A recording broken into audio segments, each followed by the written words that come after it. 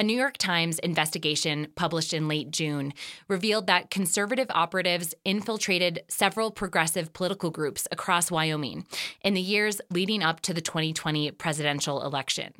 Directed by a former British spy and backed by funding from a major libertarian donor, at least one couple gained access to and befriended key Wyoming Democrats in what was intended to be a long-term intelligence operation.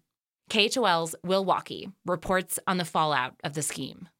When Nate Martin woke up in the morning of June 27th to the New York Times piece outlining right-wing espionage attacks in Wyoming, he felt a sense of relief. It was honestly just kind of nice to have everything out in the open because, we'd been anticipating it coming out for some time. Obviously, by that point in time, we knew that we had been targeted. Martin is executive director of Better Wyoming, a nonprofit advocating for progressive policies like Medicaid expansion and marijuana reform. His organization was one of several in the Cowboy State infiltrated by conservative spies. The spies themselves didn't really have their individual motivations. They were hired guns working for what seems like Susan Gore and potentially some other people. Susan Gore is an heiress to the Gore-Tex fortune and founder of the libertarian think tank Wyoming Liberty Group. She helped recruit 2 undercover operatives to pose as wealthy Democrats, infiltrate progressive circles across the state,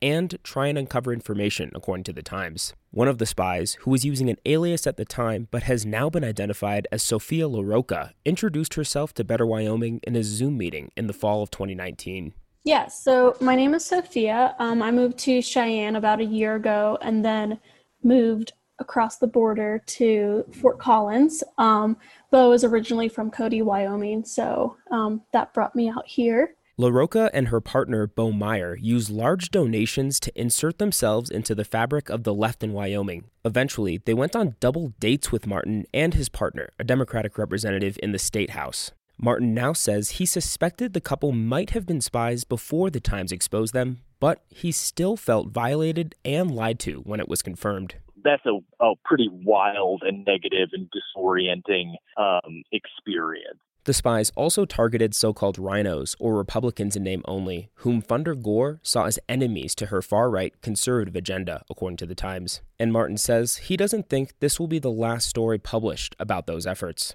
It does seem like Susan Gore and her henchmen, did illegal things in the course of this operation, including making straw man donations where, one person gives another money to donate to a political campaign or make a political donation. But the fallout runs much deeper than the criminal justice system. Sven Larson worked for nearly a decade as a researcher and writer for the Wyoming Liberty Group, the organization Gore founded. Despite knowing her for years, Larson says he knew nothing about the operation going on behind the scenes. But I worked for Susan for so long that I felt that she has thrown mud all over everything that anybody did who was associated with her.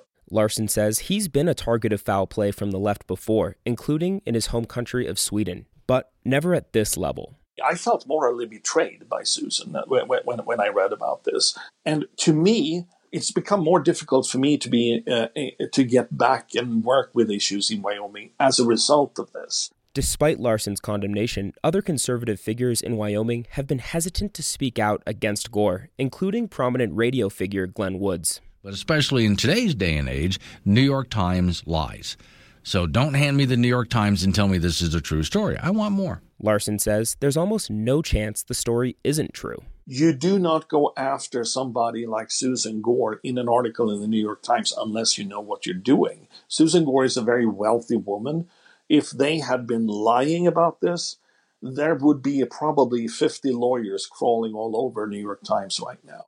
Nonetheless, alternative narratives persist. The state and Teton County Republican parties have both remained silent following the story's release. Larson says he hopes the investigation is a wake-up call for those conservatives and a reminder that convincing the other side that you're right through substantive discussion is a better way to get things done. By stepping away from that honorable debate and going into this, Susan has de facto acknowledged that she doesn't think that you can win the debate from the conservative side honorably. Neither Gore, her lawyer, nor the undercover operatives responded to the Times' requests for comment on the investigation. The nonprofit publication WyoFile has also published more evidence of Gore's financial influence in Wyoming politics in recent weeks.